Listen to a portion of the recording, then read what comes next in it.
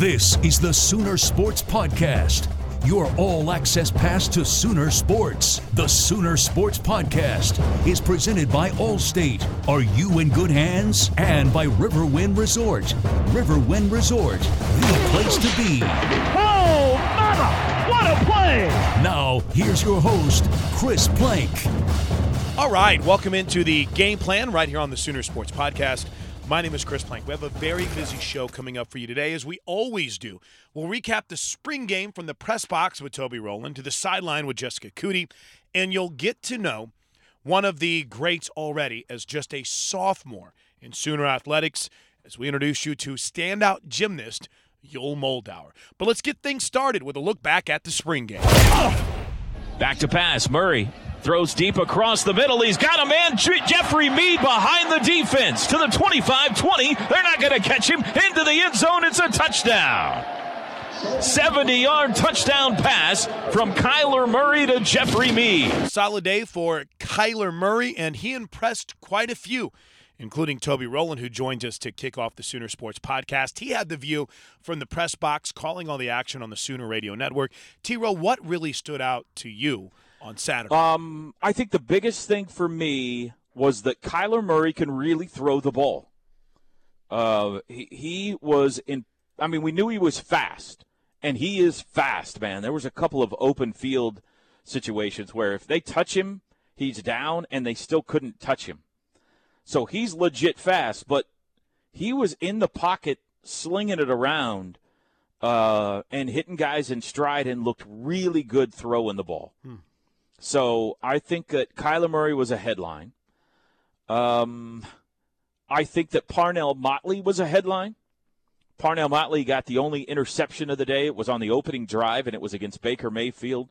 And it was a deep ball intended for Marquise Brown that he defended beautifully. There was another deep attempt on Motley later in the game that he knocked away, and he looked really good. Jordan Parker didn't play because of the stress fracture. So you expect Thomas and Parker to be your starting corners, but Motley, I think, is going to factor in there somehow, some way.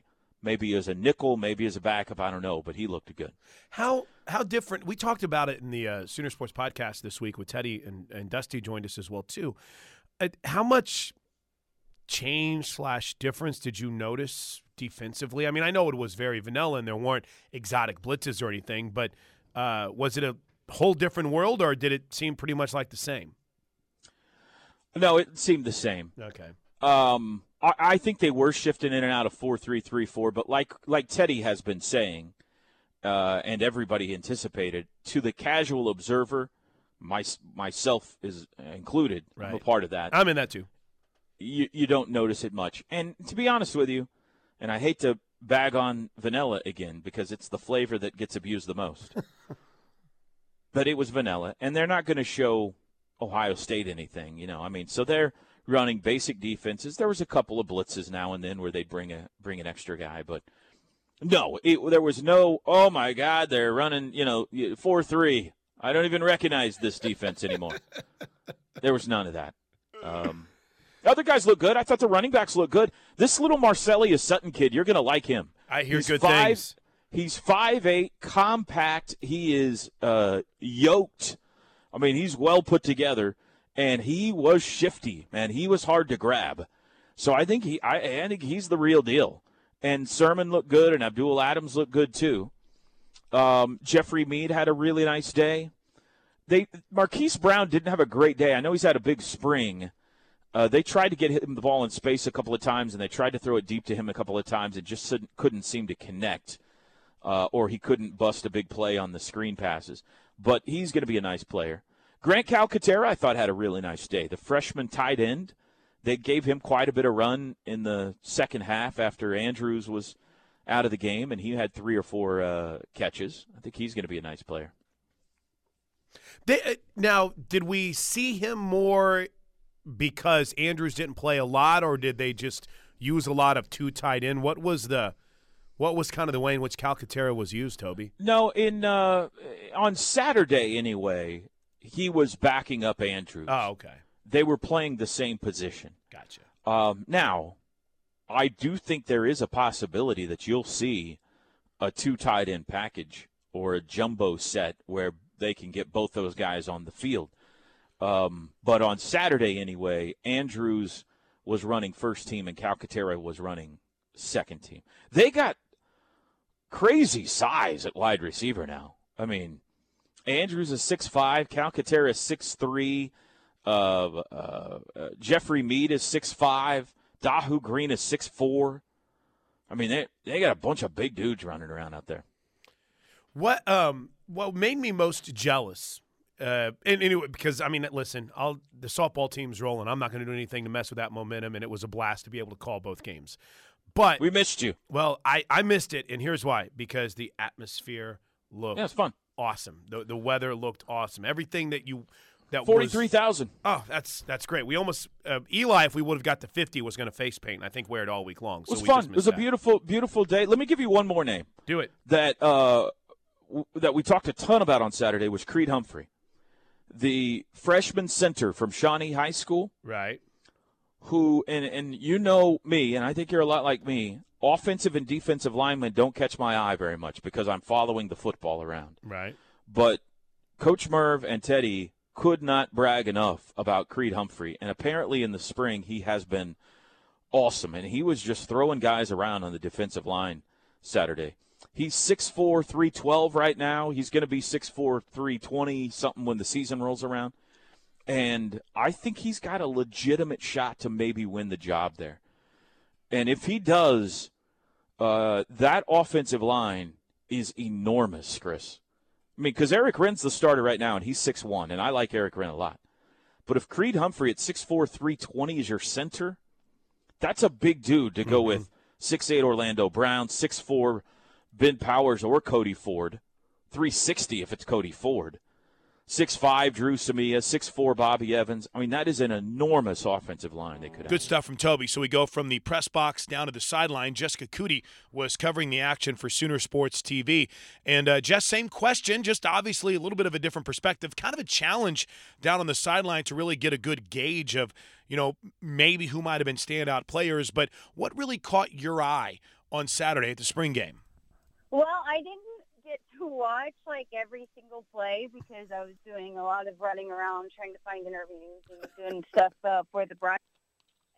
I think,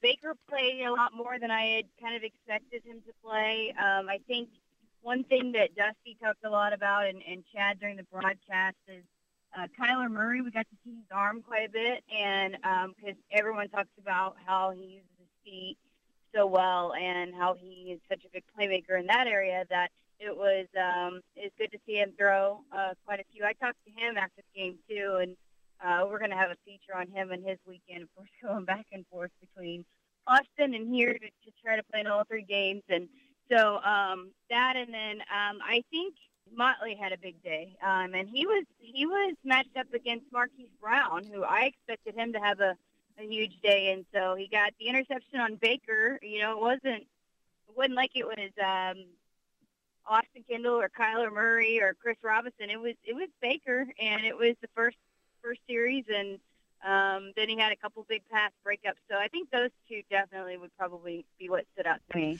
We have complete coverage for you from the press box to the sideline, from the stands to the tailgate parties, the pregame, the postgame. It's all online right now at Soonersports.com. And I got to add, there is a really cool 360 video of Rodney Anderson's kick return for a touchdown from a camera that was put in the middle of the field. It's well worth your time to go check that out right now. It's on the OU Football Twitter feed at OU_football. All right, our featured guest today is a standout. He's a superstar. He is already a world champion, and he's already a national champion. And as a sophomore, he's looking to do it again. It is my pleasure to welcome in one of the, I think, brightest and sharpest young men you'll hear from in the Sooner Sports Podcast as we get to know Yul Moldau. Congratulations on all your success. Could you have ever imagined a freshman year national championship, winning the Winter Cup, the AT&T America Cup? I mean, how excited are you about where you are right now in your gymnastics career? Well, let me just say thank you for congratulating me first, but it's just I'm just kind of taking one day at a time and just focusing on what I need to do to become better. And I have a great team to work out with every day, so really I can't just take all the credit. So it's most of us working hard together, and the results just happen to come along with the gymnastics. So I'm very grateful, and I'm very blessed to be part of this OU team. Take me through. I want to talk about Mark Williams. I want to talk about your teammates, but I'm really intrigued by what you've been able to do individually, Yul. And I know you're a team guy, but is it a challenge? Is it fun when you go off and you do events like the American Cup, like the Winter Cup, that are away from the actual team? I mean, is that fun, or is it difficult? Is it a challenge? What's that like? In a way, it's a challenge just because when you compete with the team, they're really supportive, they're really loud, and it's almost competing like with your best friends or like brothers. And then when you go to, let's say, Winter Cup or American Cup, it's almost individual based. So it's a challenge because you have to find out how you can motivate yourself and how you can focus in on your own routines and just go in there and do your own gymnastics. But the good thing is I had a young coach, Taki, with me because Mark couldn't go because he was with the guys at Stanford. And Taki is one of those young gymnasts that was very successful. So he actually told me some things that I could focus on and not get too nervous or stressed about the competition.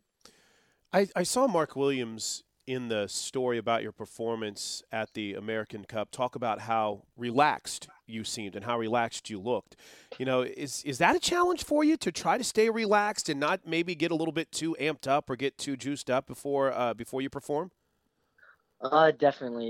You don't want to go out there and get too hyped and maybe overshoot a Kovacs or stumble on some tumbling. But again, it's just something that I like to focus on. It's like I try and think about myself in the gym and just focus on my breathing to keep me calm and not really focus on the scores or anyone else. I try and focus on this is my gymnastics, so it's my time to perform.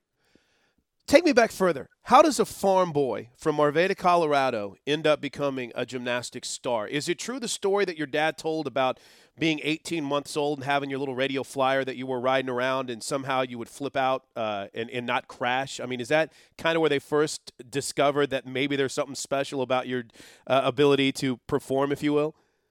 Yeah, I actually remember that scooter thing. I'd always, turn the corners really fast, and I was a very active child, and I always was swinging around on the swing sets. And actually, my mother saw me swinging on the swing sets one time, and she said I was keeping my legs together. And I was actually at a friend's house one time, and he was going to a gymnastics class, and my mom said, why don't you just go try it out? You did this when you were a toddler, so just try it out again. So I tried the class out, and ever since then, I've been doing gymnastics. True or false? You always wanted a pet turkey. Okay, so when I was younger, for my birthday, my mom told me she got me a turkey, and it was in the back of the truck.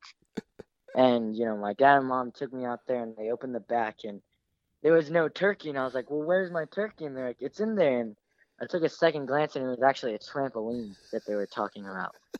So they tricked me really well. So man. It was funny. Yeah, you still, I mean, again, you still have an appreciation for where you came from. And I don't know, Yul, if you have much quote-unquote free time anymore, but do you still like to go back and help care for the animals or ride around on the tractor? Is that still something that brings you peace?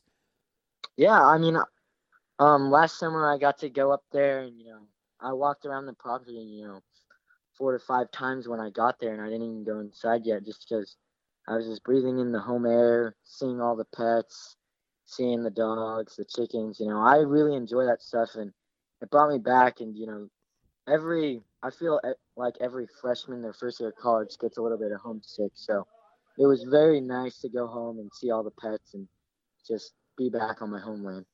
You had an interesting piece of advice that you gave in an article I was reading, which was don't talk show. But you're an awesome talker. I wish you talked more. With that said, though, how important is it to be a leader by example? It's very important. Like I said, my dad always said, show them, don't tell them.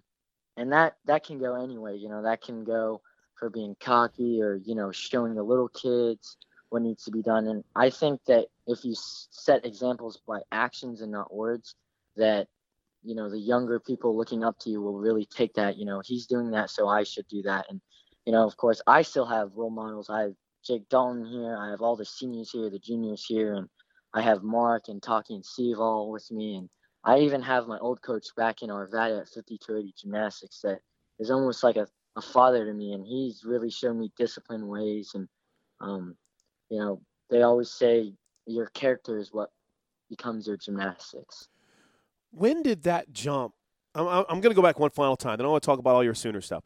But when did that jump go from being something fun to being competitive? In other words, when you were competing, you know, in the 2010 Nationals, when you were a 3-year level 9 competitor, when you were at what was the gym, the 5280 Gymnastics in Wheat Ridge, Colorado. When did that jump take place, Yul, whenever you realized, hey, this is more than just something that I like to do for fun?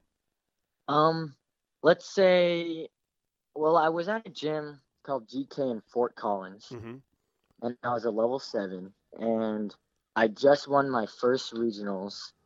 And, you know, I always did it for fun. You know, I still do it for fun right now.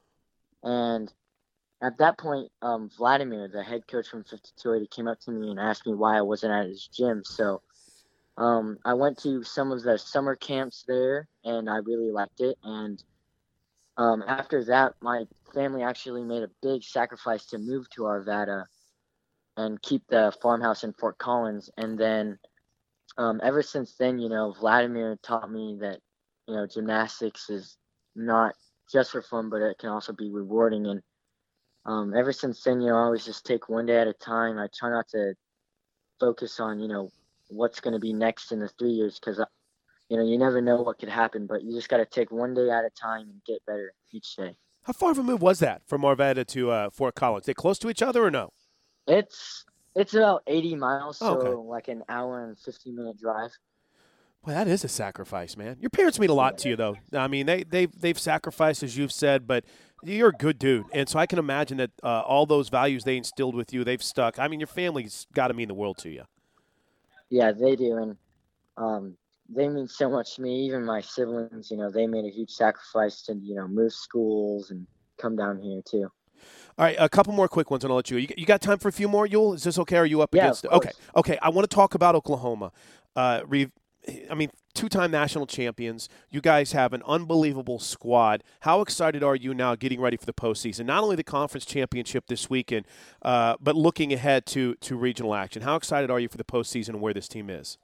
I'm very excited. You know, this team has gotten a lot closer than last year. I mean, of course we were close last year, but this year, you know, it's a different feel. You know, we have 6 seniors moving on, and it's almost like we want to compete for them and send them off right. You know, we've been working very hard in the gym. We've been watching videos. We've been trying to really perfect our landings or a toe point or anything, just so, you know, when we walk into the postseason, we can really show them why we're number one, because sometimes other teams don't like that we score high or they think we get overscored. So we try not to get involved with that. We try and just focus in on what we need to do to stay at the level that we are at. I'm glad you mentioned that senior class, Yul, because it's a pretty special senior class. Obviously not just in winning national championships, but in that leadership they provide for you as being a newcomer last year and then obviously sophomore this year. What has that senior class meant to you guys, like Colin Van Wicklen, among others? What have those guys meant to you?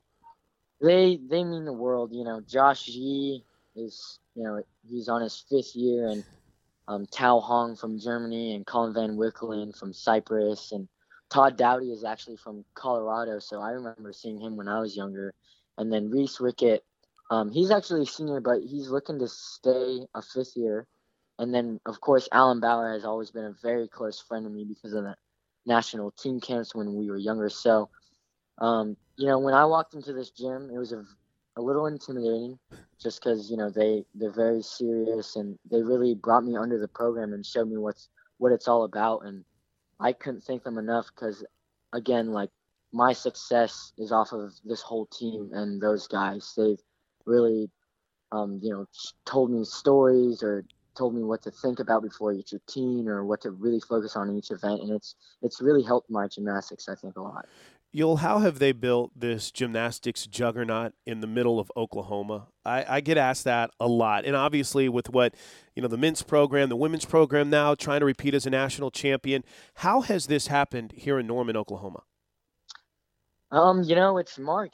He definitely knows what he's doing, and he knows how to bring in guys and motivate them and show them what the program's all about. Because, if any gymnast that wants to come here, Mark can show him the stats of his program and what he can do to each gymnast. I think every Olympic year for the past 3 or 4 quads, there's been a Olympian from OU, and so many OU members have been on world teams and won world medals, and it's a very good program and it's a very good school.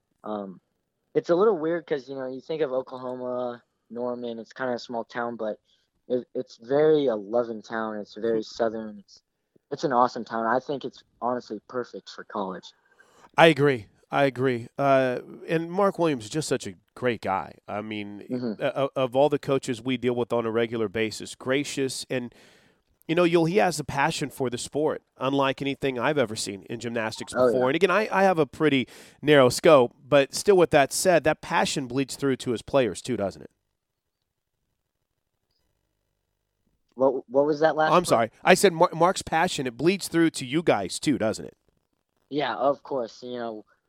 He does so many things for us. It's unbelievable. He has spreadsheets up. He has team meals or team activities with him. So, you get to bond with him more than just a coach, but almost like, someone that you can look up to, almost like a second dad. And it's a very nice relationship because it's someone that you can trust and look up to, really. What's the challenge like for you to get rest? I know you're all gym rats and you just want to work, but it's so important to get your body rest. Is that kind of hard to turn things off, Yul? Sometimes, some days you get out of the gym and you're like, man, I wish I could just stay a little longer. But Mark has each day set up just enough so you're not too tired, but you're not doing a little bit. It's almost perfect because, you come in here at 6 a.m. in the morning, you do a conditioning sheet that lasts maybe an hour or 50 minutes, and then you go to school till 1 o'clock, then you come in here and you do routines, and you get almost like a balance. So it's not too much gymnastics and it's not too little. So when you focus on rest, it's not that you don't get enough. It's just you need to be able to control yourself and, hey, I need to get to bed at this time and wake up at this time to feel healthy. Final thought, and I'll let you run, man. I really appreciate all your time. You're awesome at this. We got to do this more often. But I got to ask, the experience that you had this last offseason in training and trying to make the Olympic team, Yul, how much has that prepared you when you think about what I know a lot of people consider the ultimate goal, but maybe making a run at the 2020 Olympic team? I'm very grateful for being able to compete in the Olympic trials.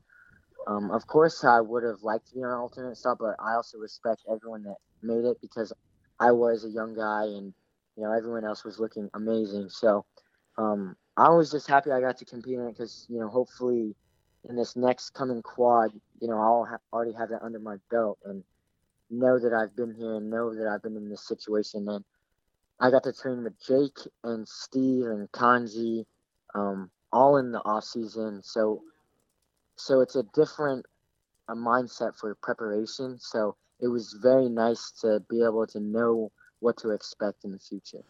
Man, Yul, I appreciate all your time. I know that you're in the middle of just wrapping up practice and maybe getting classwork done, but I appreciate all the time you gave me. Good luck this weekend and look forward to catching up with you down the road.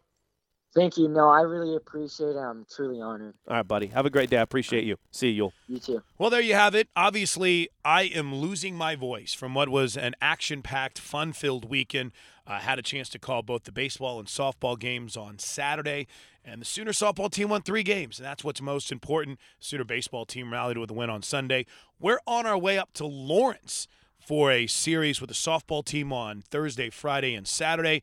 And that's what we'll bring you the Sooner Sports Podcast from on Thursday, as the tailgate will look ahead to a big weekend for the OU women's gymnastics team as KJ Kindler's squad looks for a national championship. Until then, I should say another back-to-back national championship. Until then, everyone have a great week.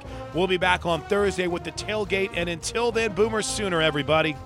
This has been the Sooner Sports Podcast. Make sure to get all the latest episodes online right now at Soonersports.tv/podcast.